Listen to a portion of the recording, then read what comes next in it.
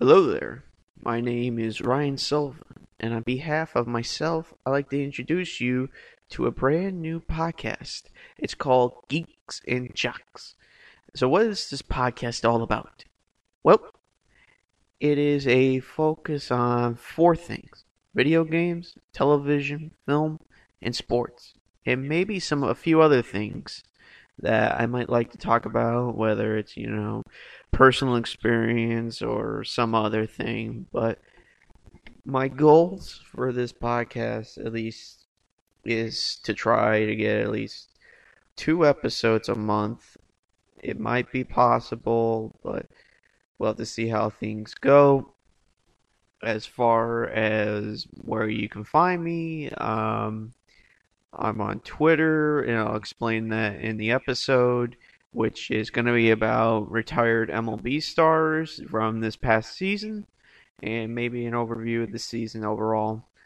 Um, for now, let's get to episode one: retired MLB stars of 2018. Welcome to Geeks and Jocks, a podcast that focuses on video games, film, television, and sports. And now, for the person who is in charge of this podcast, here is Ryan Sullivan. Hello there, and this is Ryan Sullivan on behalf. This is episode one of a brand new podcast. It's called Geeks and Jocks, and our focus for this episode is retired MLB stars of 2018. So, last week, or close to last week, the MLB season finished up and the playoffs are underway. The ALDS, as of this recording, is going to start very soon. Houston Astros against the Cleveland Indians, and then the New York Yankees facing off against the Boston Red Sox. So the NL already had their first games of the division. Colorado lost to the Milwaukee Brewers in extra innings, and the Los Angeles Dodgers dominated the Atlanta Braves 6-0 in that game. The Brewer game was 3-2 in 10 innings. Mike Moustakas had the game-winning hit. And so, as we look at 2018, there are a handful of players that are looking to end their careers. Some might come back, but if they aren't, we'll talk about them. And I'll start off with probably one of the most notable catchers of the 2000s, and that is Joe Mauer. So, Mauer began his career in 2004, catcher for the Minnesota Twins. And within the next year, he started lighting it up. He was one of those guys that he could give you that clutch hit. And he was a decent catcher. He had 3 batting titles, a handful of all-star selections. He was MVP in 2009. He was a very durable catcher. He was very durable. And for a long stretch of time, this guy went through it all. And the last 5 years or so, he has converted to a first baseman. And so his final game, which I think was Sunday, they let him catch one final time. And with that, he ends his career with a little over 2,000 hits, probably over 300 average, and a lot of accolades for the Minnesota Twins. The only thing he will not have is probably a World Series. And the unfortunate side of him, of Joe Mauer, is that he has seen the playoffs only 4 times in his career. And 3 of those occasions were against the Yankees. And the Yankees have their number. They have the Twins' number. Getting swept 2 straight years in a row. And actually, not just that, even though Mauer wasn't on the roster for the playoffs, they lost 9 in a row to the Yankees, going all the way back to '04, then '09, 2010, and they had the misfortune last year facing the Yankees and losing their 10th straight last year.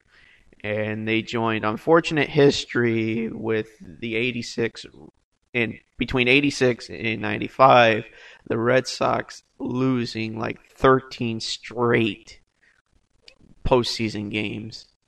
And I mean that's the unfortunate side of the Minnesota Twins. And sad thing is, Ron Gardenhire, he had much better winning seasons than Tom Kelly. And for guys like Mauer and once he and Justin Morneau, they were considered one of the great duos for the Minnesota Twins. And rather unfortunate, they couldn't win a World Series or even get past the division series, or in the case of last year, at least for Mauer, the wild card. But more than likely, Mauer should. I think he should get in the Hall of Fame. I mean, one of the great catchers, as I said, of the 2000s. And, rather unfortunate to end his career on a whimper. So another longtime batter, and he spent the last 8 years with the Texas Rangers, and that is Adrian Beltre. So for Beltre, he started his career in 1998. He was a young 19-year-old for the Los Angeles Dodgers, and he spent a good amount of time with them until 2004. Spent a number of years with the Seattle Mariners, spent a year with Boston, and then the last 8 years he was with the Rangers. And he had some really strong years with the Rangers, and that included leading, I'm not sure if it's the American League or the majors overall in hits, but he led with 199 hits. He got his 3,000th hit last year. Just this, you can't say what needs to be said already. I mean, he is a legend in himself. He may not have the All Stars selections like some, or all these Gold Gloves and stuff. He was just a consistent player, and he had the fortune of being on some pretty good teams, especially when he joined the Rangers, making it to the World Series his first year he joined. And unfortunately losing to the St. Louis Cardinals, but he was a leader. He was a guy that you could count on to get those wins. And more than likely, much like Mauer, he should be finding himself in the Hall of Fame. Now these next two, they're not going to make it. Maybe a Ring of Honor with some team, but the unfortunate side is, especially with this next one, it's sad that injuries hurt his career so much. And I'm going to go with David Wright, the third baseman for the New York Mets. Now, I had the fortune of getting to see Wright when he was in Double-A. And he was one of those young prospects that, at one point was considered to be one of the guys that the Mets should be a leader and maybe be the reason that the team makes the playoffs every year, yada, yada, yada. And so, mid 2004, he joined the Mets, and actually didn't have too bad of a rookie year. And the next year, and really from 2005 to 2010, he was one of the more prolific hitters for the Mets. He was capable of getting you over 300 average a year, average about 25 home runs, 95 to 105 RBIs.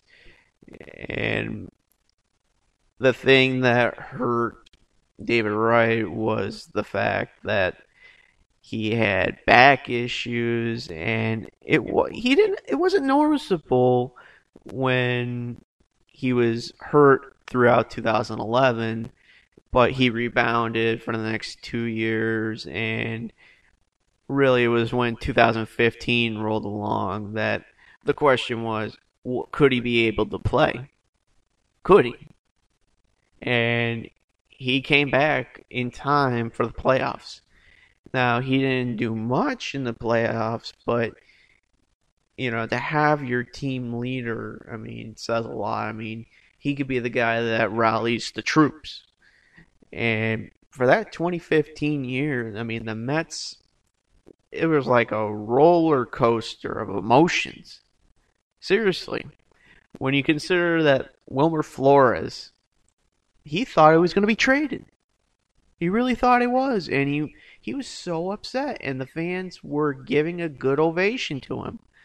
But luckily, the trade didn't happen, and you know, all these guys overall. I mean, not just Flores. I mean, the Mets had probably one of the strongest comebacks for a season, and to be able to knock out even like the Chicago Cubs, who were looked to be as the favorite to get to the World Series and win it. They would win it in 2016.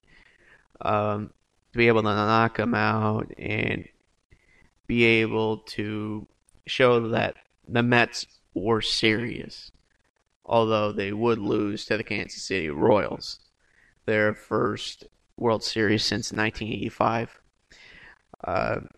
But really, the last 4 years, probably a lot of hell for David Wright, and very sad.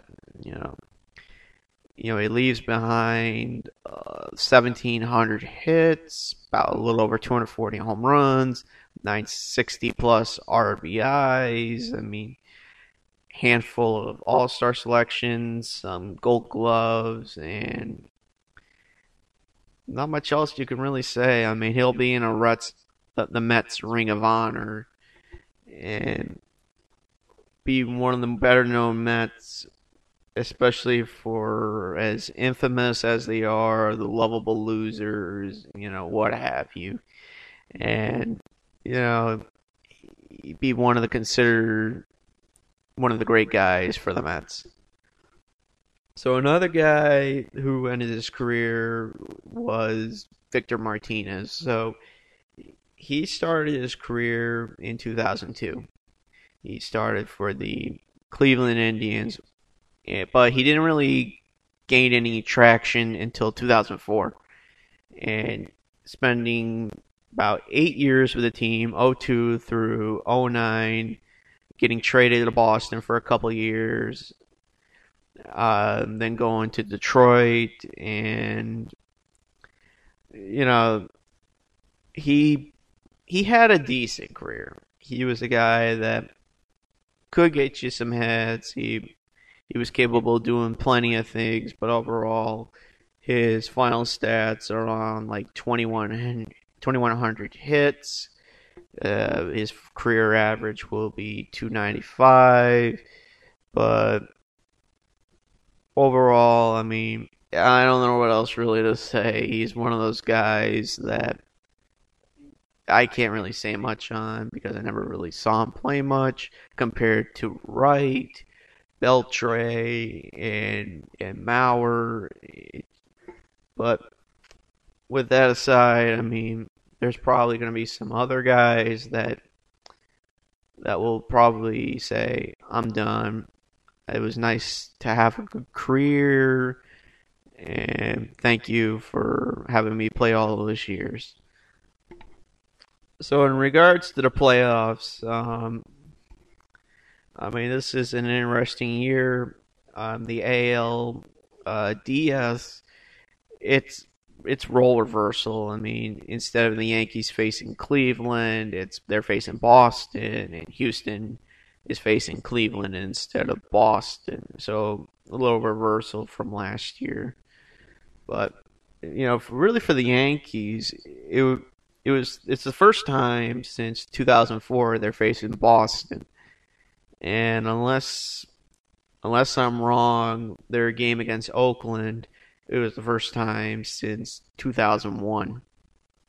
Talk about long breaks between facing certain teams in the playoffs. And you got to look at these power lineups, at least with Houston, Boston, and the Yankees. I mean, pretty obvious. You got Aaron Judge, Giancarlo Stanton for the Yankees, JD Martinez, Mookie Betts for Boston, George Springer, and Jose Altuve. Not much of a power hitter, but he was a guy that could get you some big hits for Houston. The pitching staffs for these guys, I mean, Cleveland, unbelievable. I mean, when you consider Carrasco, Kluber, Bauer, I mean, 4 pitchers with 200 plus strikeouts. All the 4 starters for Cleveland. And then when you consider pending any health issues, you got Rick Porcello, David Price, Aaron Sale. No, Chris Sale. Sorry. I'm thinking of some other pitcher for Boston. Chris Sale. And then some of the old war horses for the Yankees, like CC Sabathia, though whether he comes back from suspension before the series ends, I would think so. But, Luis Severino, Jay Happ. I mean, overall, the AL, you don't know what's going to happen. So, with that in mind, let's jump to the NL. Now, the Los Angeles Dodgers, they snuck up. They were struggling at points during the season, but they recovered and won their division, beating the Colorado Rockies. And they'll have a tough time getting back into the World Series. I mean, Milwaukee is pretty dangerous, especially with that Yelich guy, who I believe was only 1 or 2 home runs and RBIs from winning the Triple Crown. So what a Triple Crown is: best batting average, best leading in home runs, and leading in runs batted in.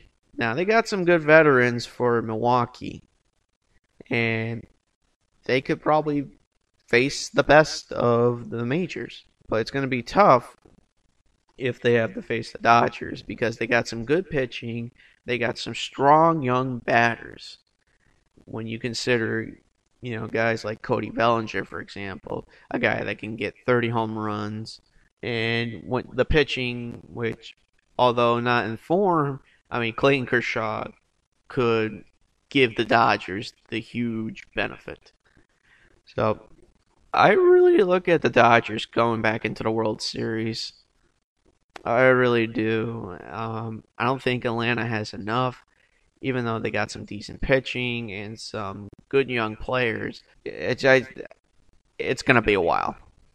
I think if it's anything like those early 90s Braves teams, I mean, they'll have some experience, and hopefully they learn from that experience if they do wind up getting eliminated, to figure out their flaws and fix them and be able to be big contenders for at least a good 3 to 5 years, and hopefully win their first World Series since 1995.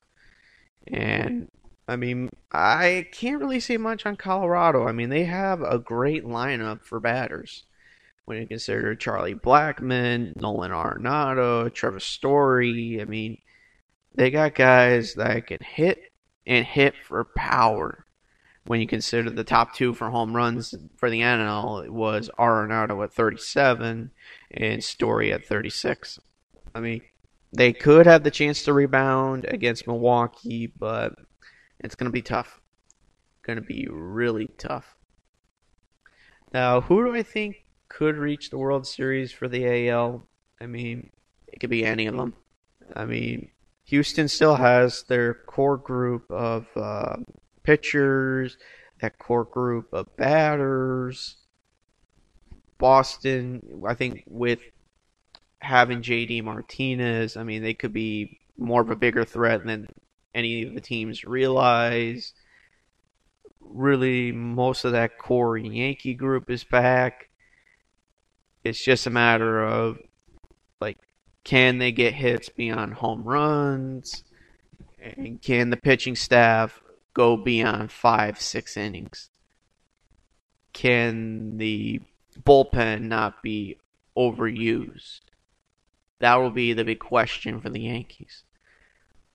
And the unfortunate side for Cleveland is, yes, they do have some power, and their starting pitchers are about as elite as you can get for a major league team. But can the bullpen help? And can those batters get those clutch hits? I don't know. But overall, I mean, it could be any of them.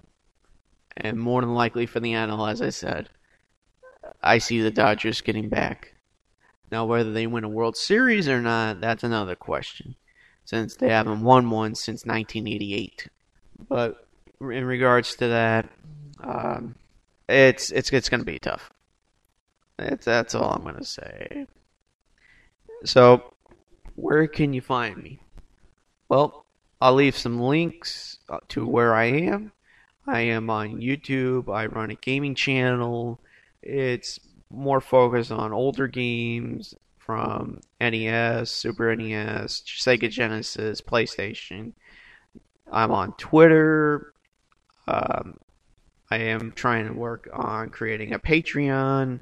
And when I get to that, I'll leave some links for you guys. And I hope to continue this podcast and hope to find, a good audience that is able to focus on, the geeky side and the jock side as well. And hopefully this is something I can do for a very long time. And I hope you enjoy this episode, which has been about retired MLB stars and the playoffs. So, hope you all enjoyed this podcast and have yourself a nice day. This is the end of episode 1 of a podcast called Geeks and Jocks.